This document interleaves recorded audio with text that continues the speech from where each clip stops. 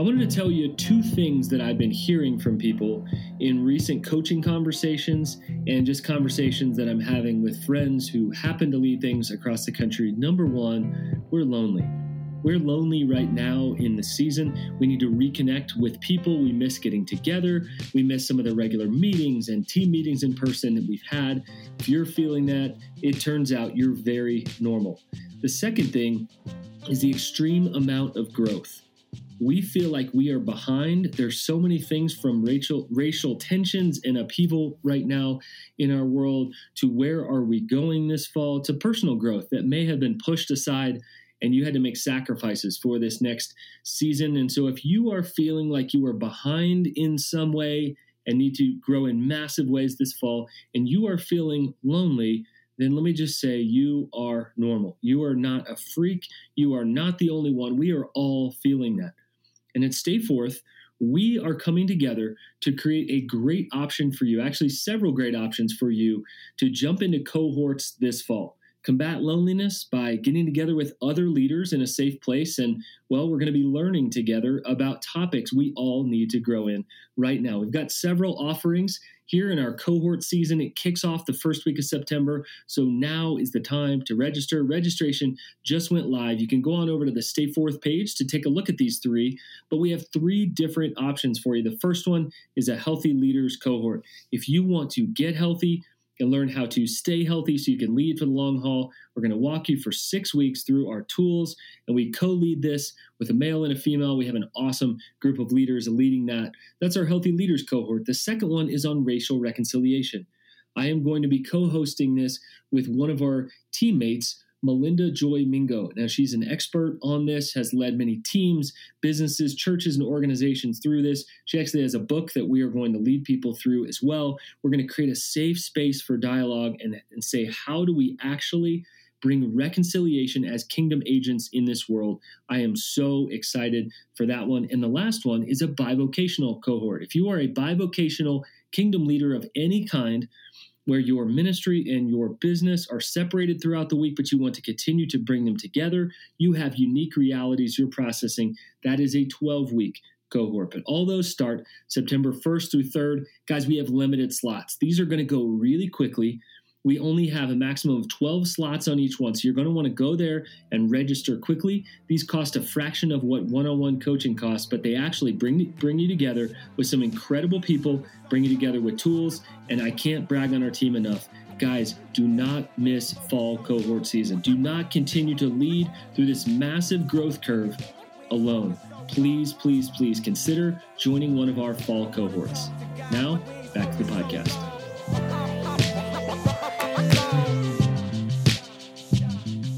Hey friends, welcome back to the Right Side Up Leadership Podcast. We've got a good one for you today. Actually, for the next 3 episodes, we're going to give you some highlights. So honestly, I think every episode is a highlight reel, so it was really hard to choose. But David and I are going to bring you some of our highlights. And then for the 3rd episode, Jonathan, our podcast producer, is also going to share his. Guys, we get to hear all of these. And we just want to make sure that you didn't miss any. I know this last season has been nuts. We hope you've been traveling, and we hope you've been absorbing maybe some audiobooks, have had some sweet times with the Lord, have had some amazing times with your family. But we want to refocus you in on some topics that we think are really helpful for you. So, David, awesome to be here on the podcast with you, man. Yeah, it's good to be back. It's been a while since we've been able to record, so I'm stoked to be back in it. It has. Fall brings normalcy of things for good or for ill. So I know you've had fun. We had an opportunity to hike some mountains together and just see this beautiful mountain lake, have some incredible conversations, and to be together. So I think I'm ready to go for the fall, whatever this will hold. And I'm excited to hear some of your highlights. So we're going to give you 5. I know we could give you 25 easily. But these 5 highlights, David, give us your first one. Yeah, the first one is episode 85. It's Darren Patrick about his pastoral crash. And this one's special on, a few different levels. Tragically, Darren passed away this year. And we had the privilege of being able to sit down with him. You did specifically, Alan, to talk about his journey his pastoral journey where he burnt out. He was doing too much. He was didn't have his identity rooted in who he was in Christ before his accomplishments. And so that's what this clip is about. It is about being a son before a servant. And Darren talks about how he learned that the hard way. So I hope this was as encouraging to you as it was to me. And listen to Darren Patrick talk about being a son before a servant. I just think it's very interesting and instructive that when Jesus was baptized, the Father says, you are my son, that's identity. And then with you, I'm well pleased. That's affirmation. And so in a sense, we're always looking for, or at least I am always looking for that. Okay, who am I? And what happened to me was I got servant before son. And so that became primary. So I'm God's servant, and before my identity was in being a son. And I was a servant who sometimes felt like a son versus a son who served. And that was just, my own ministry idolatry. So yeah, I just think, and yet listen, man, the evangelical industrial complex is not going to tell you to slow down. It's not going to tell you, hey, don't write the book or don't go speak at the conference. They're going to keep it going. So, yep. That was part of the deal. I'm in that flow, and it's very seductive. And because you're doing good things. It's not like I'm going to strip clubs and, abusing people, but it's very subtle, like how kind of the entitlement creeps in, and the just the idea that more is better. And honestly, and I think every pastor, the 5 hardest words for every pastor to believe is, Jesus said, I will build my church. That is so hard to believe. We think we have to do that. And I absolutely believed that it was my responsibility to grow the church. And so that just got me on talk about a crack or a fracture that just opened up so much, even in the middle of, success. When I go and tell my story, I'm like, one of the first things to say is like, especially for church planners, I'm like, I experienced everything you guys could dream about in your wildest dreams. I planted a church from nothing. It grew to thousands and thousands. I helped start a network that grew to hundreds of churches internationally. I wrote multiple books. I finished my highest degrees in schooling. My family was awesome. Got it all. And I follow up, like sometimes according to Romans 1, God's judgment is giving us what we want.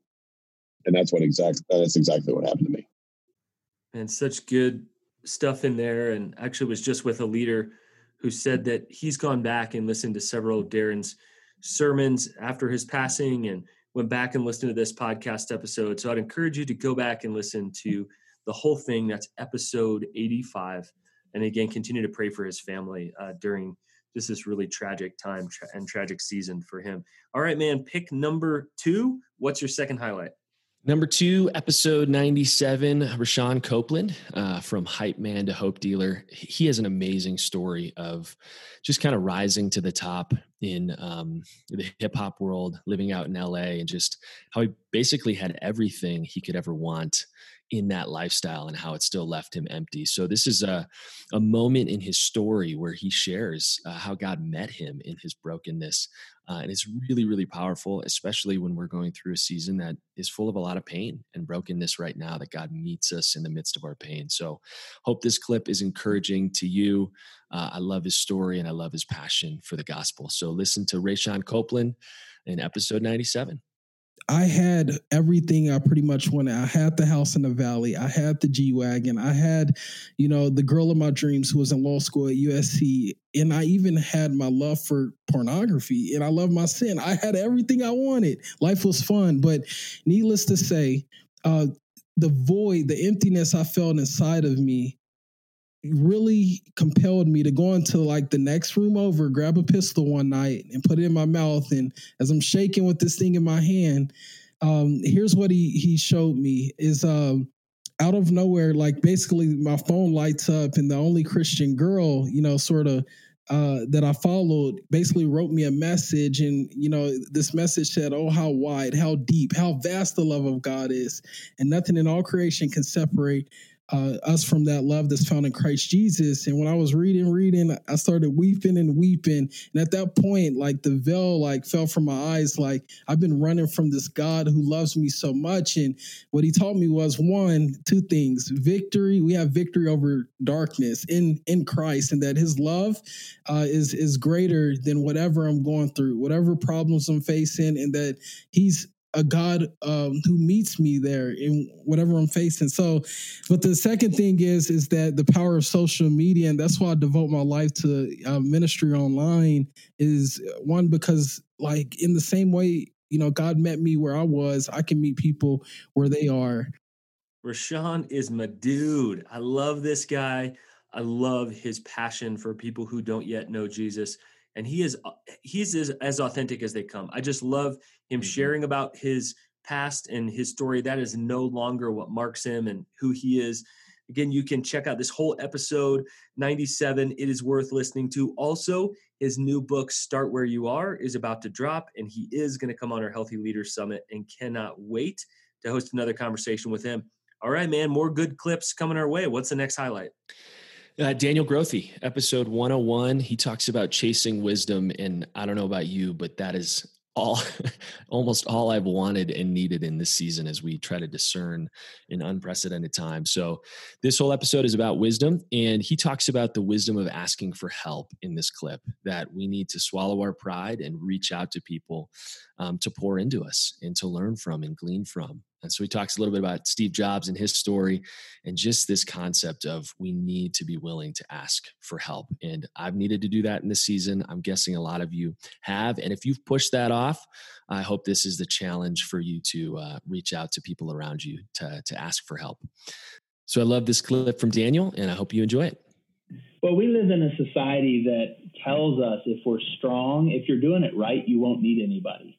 And the sign of success in America is when you get to the point to where you're isolated and you don't have to ask for anything. And it doesn't work. We all know that that's not how life works.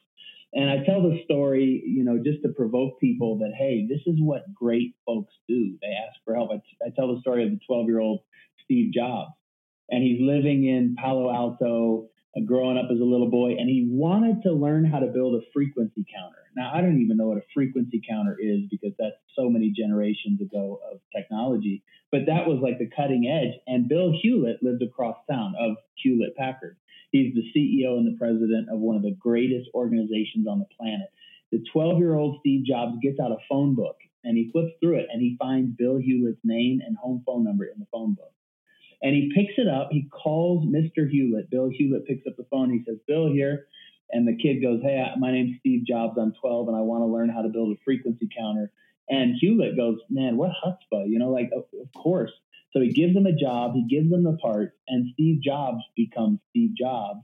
And he said at the end of his life, he was being interviewed, and he said, I've never not asked for help. I've never found someone who wouldn't be willing to help me if I just put myself in the way of their help. So I think that every great person I've spent time around lives with a sort of holy presumption. I work that phrase in the book, holy presumption, that they're not presumptuous. They're not going to be a diva, but they're going to ask. They're going to put themselves in the way of help and then see how things shake out. And so I think we have to be strong. We have to have it all together. And even if we don't know, we want to act like we know. But I think the kingdom of God values people who are humble enough to say, "I need your help." God opposes the proud. He gives grace to the humble. So all of the listeners out there, you run businesses, you're nonprofit leaders, you're pastors, you're in the grind, and you're seeing challenges come up right and left. Look for someone who's logged some miles with God. Look for someone who is unfazed by your little story that's unfolding right now. And for us, living in our story, it's like the only thing happening. But there are people out there who have greater perspective, who have stories to tell, who have experienced things along the way that will be able to save you and to help you if you'll just ask. So I think I think the bottom line, the starting point of chasing wisdom is saying, you know what, I don't have enough on my own, and I need to find some people who can help me along the way. So ask for help. Daniel's such a great guy. I've loved developing a friendship with him, and he and I have both been shaped by Eugene Peterson and him even more directly than I've had the chance to. But what an incredible book. His book, Chasing Wisdom. We'd encourage you to pick that up as well. We need lots of wisdom in this season, and we're going to continue to. This next one's a little bit different. This is David and I. And David, why don't you kind of fill people in on why you think this was such a crucial episode, really even why we recorded it in the first place and why we want to point people back to it. Yeah, this one was all about refilling our souls in anxious times. This is episode 108, and this encapsulates this last season for me. And I know for you too, that there was grieving and pain in how our summers looked completely different than we wanted them to, how these last 4 months have been full of just things that drain our souls and our hearts. And so this is where we're talking about how we have to adapt in how we fill our souls. And specifically for me, how I needed to learn how to rest my heart, not just take a physical Sabbath of, ceasing from work, doing the things that I love to do, but I needed to learn how to rest my heart and my racing mind. And so I talk about that in this episode. And it's just, I think this is exactly, what describes this season for me. And so I hope it resonates with you guys who are listening. I'm sure it will. And that's why we included this. So take a listen to me and Alan talk about refilling our soul in anxious times, episode 108. And the thing that I've been realizing and what's shifted in my approach to rest and replenishment is because of this kind of low grade fever of anxiety. When I try to Sabbath once a week, I realize I'm not truly resting, or I hadn't been. And I was trying to figure out, why is that? Why do I feel like I'm not actually resting? I'm still anxious. I'm still consumed with thoughts. I'm still thinking about the week ahead. So I'm not resting. And it took me a while to figure out what that reason was, but for me, and I want to share this with our listeners, but I couldn't rest until my heart was at rest. And I needed to figure out new rhythms of resting my heart, which I didn't need to do, at least to this degree, before all of this. I didn't have that low grade fever of anxiety that I was bringing into my Sabbath. So after each Sabbath, I'm like, what in the world? I don't feel refreshed. Yeah, I would like another, not please. doing it. Yeah. Sure. And it was frustrating. It was kind of freaking me out a little bit, because the things that had sustained me in the previous season, I was like, what's the deal? Why is this not working? We talk about Sabbath so much at Stay Forth. And I'm like, why is it not working in this moment? And so for me, I had to start my Sabbath, start my activities of replenishment by calming my heart, by calming my spirit. And the way that I've been doing that is trying to practice 1 Peter 5:7, where it talks about casting all of our anxieties and burdens onto the Lord because he cares for us. And so I needed to practically incorporate that rhythm before every Sabbath to say, I know I'm not going to rest until I try to calm this stinking thing, either in my head or my heart and my spirit, to actually enter into a time of rest because my heart is now at rest. And so what I would do is just name all the things that were eating my lunch, all the things that were taking up space in my head rent free. That was just giving kind of complete ownership and I guess sovereignty over my heart, were all these things that were bothering me, whether it's decisions I need to make or how we're going to, do this reopening, or what's that person's comment that's been sticking on me and causing me to be restless. And so I developed rhythms of starting my Sabbath time or starting a walk by giving things over to God, giving over burdens and anxieties over to God. And it has helped immensely. Learning how to calm my spirit before I enter into activities that replenish me has been a game changer. And so some of you might be listening and you're like, hey man, I've been doing all these things. I've been making sourdough starters, and it's pretty fun or whatever, but like, it's not I'm still feeling this way.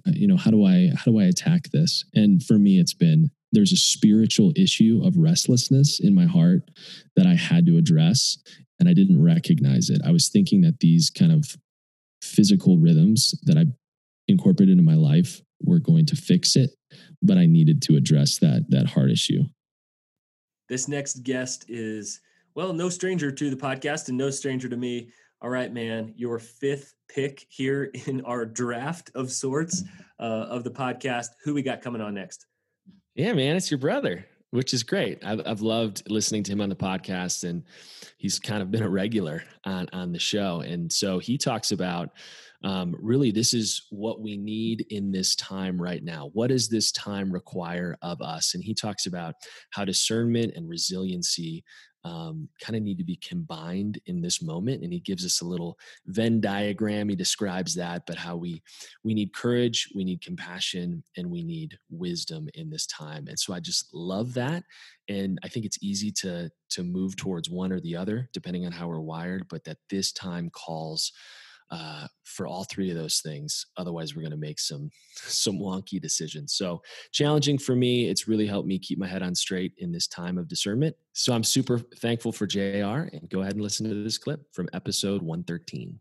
Yeah, well, there's another Venn diagram. This one is a 3-circle diagram. So if you think about kind of a lot of people would think about the Trinity symbol, the 3 overlapping circles, which is called a triquetra, which the Celts made very famous. But if you think about 3 circles overlapping, and you think about wisdom in one circle, compassion in the other, and courage in the third, think about those 3 circles. All 3 of those are crucial, because people say, that's a great diagram you have between preparedness and hopefulness, but how do I know how to do that? How do I know I'm doing that? You use the word discernment. Yeah, we could use the word wisdom. So we need all 3 of those. We need wisdom, we need compassion, and we need courage. Because if we have wisdom and compassion but no courage, we can be very riskless. If we have compassion and courage but no wisdom, we can be very reckless. But if we have wisdom and courage without compassion, that's incredibly careless. And I mean care-less, like without care. But when we have wisdom, courage, and compassion all together, that's priceless. And that's the kind of leadership that we need moving forward. And that's actually a prayer that I pray many times a week. Lord, I long for you to grant me equal measures of wisdom, compassion, and courage. And I just feel like if I only prayed one prayer, if I could boil it down to praying for how I can be a better leader, it would be, Lord, I want to be wise. I want to be compassionate. I want to be courageous in equal measures. Teach me how to do that. Guys, we hope that this kind of sampler platter was helpful, and also that it was very practical. These are things you can apply immediately to your life. We're not talking in these huge generalizations. We're trying not to be at 30,000 feet. In the podcast, we want to bring that down and ask real leaders who are walking through real issues in real time, how they are living and acting and responding and sometimes reacting. We're not perfect. David and I continue to be on this battle and in this struggle of the fall and what feels like a really hard and divided season, a challenging one. We don't have all the answers. And so I think JR's last clip on resilience, I think, is something that we all need to grow in this next season. And so I just want to leave you with something really simple. Can you share this with somebody else? Can you share this episode of the podcast with somebody else and have a conversation? Have a real conversation. I don't know how we become resilient leaders. I don't know how we avoid burnout without other humans. We need other people to see things that we don't see, to be able to laugh together. I don't know that we've ever needed people more than we do right now. And so if you feel like you are living in isolation, please draw near to somebody else. Have a real conversation. Do a heart check. Call somebody for 5 minutes or 10 minutes and just check back up on them. Call somebody in your town that you can sit together with 6 feet away and have a cup of coffee. Please, guys, we do not want you to live in isolation. This is not just about information here on this podcast. We want you to take your next right steps and ultimately to see transformation in your life. Guys, one more reminder, if you are a leader of any kind, I mean any kind, we want to invite you to block off your calendar on October 5th through the 8th. That's the 5th through the 8th of October for the Healthy Leaders Summit. We're going to be bringing you conversations with some incredible leaders. We're going to be asking you to draw near to your teams, to be able to watch that either together in the same room or together in different living rooms, whether it is your living room, your dining room, or the boardroom. Please tune in for some incredible leadership tips and insights and practical next steps during the Healthy Leaders Summit. This is going to be a challenging fall. We believe a wave of burnout is on the way. We're in the middle of a politically divided season and time in our culture. Please, please, please block off time so that you can get healthy, so that you can continue to live and lead for the long haul. We'll catch you on the next episode. We ain't focused so long. We ain't focused so long. We ain't focused so long.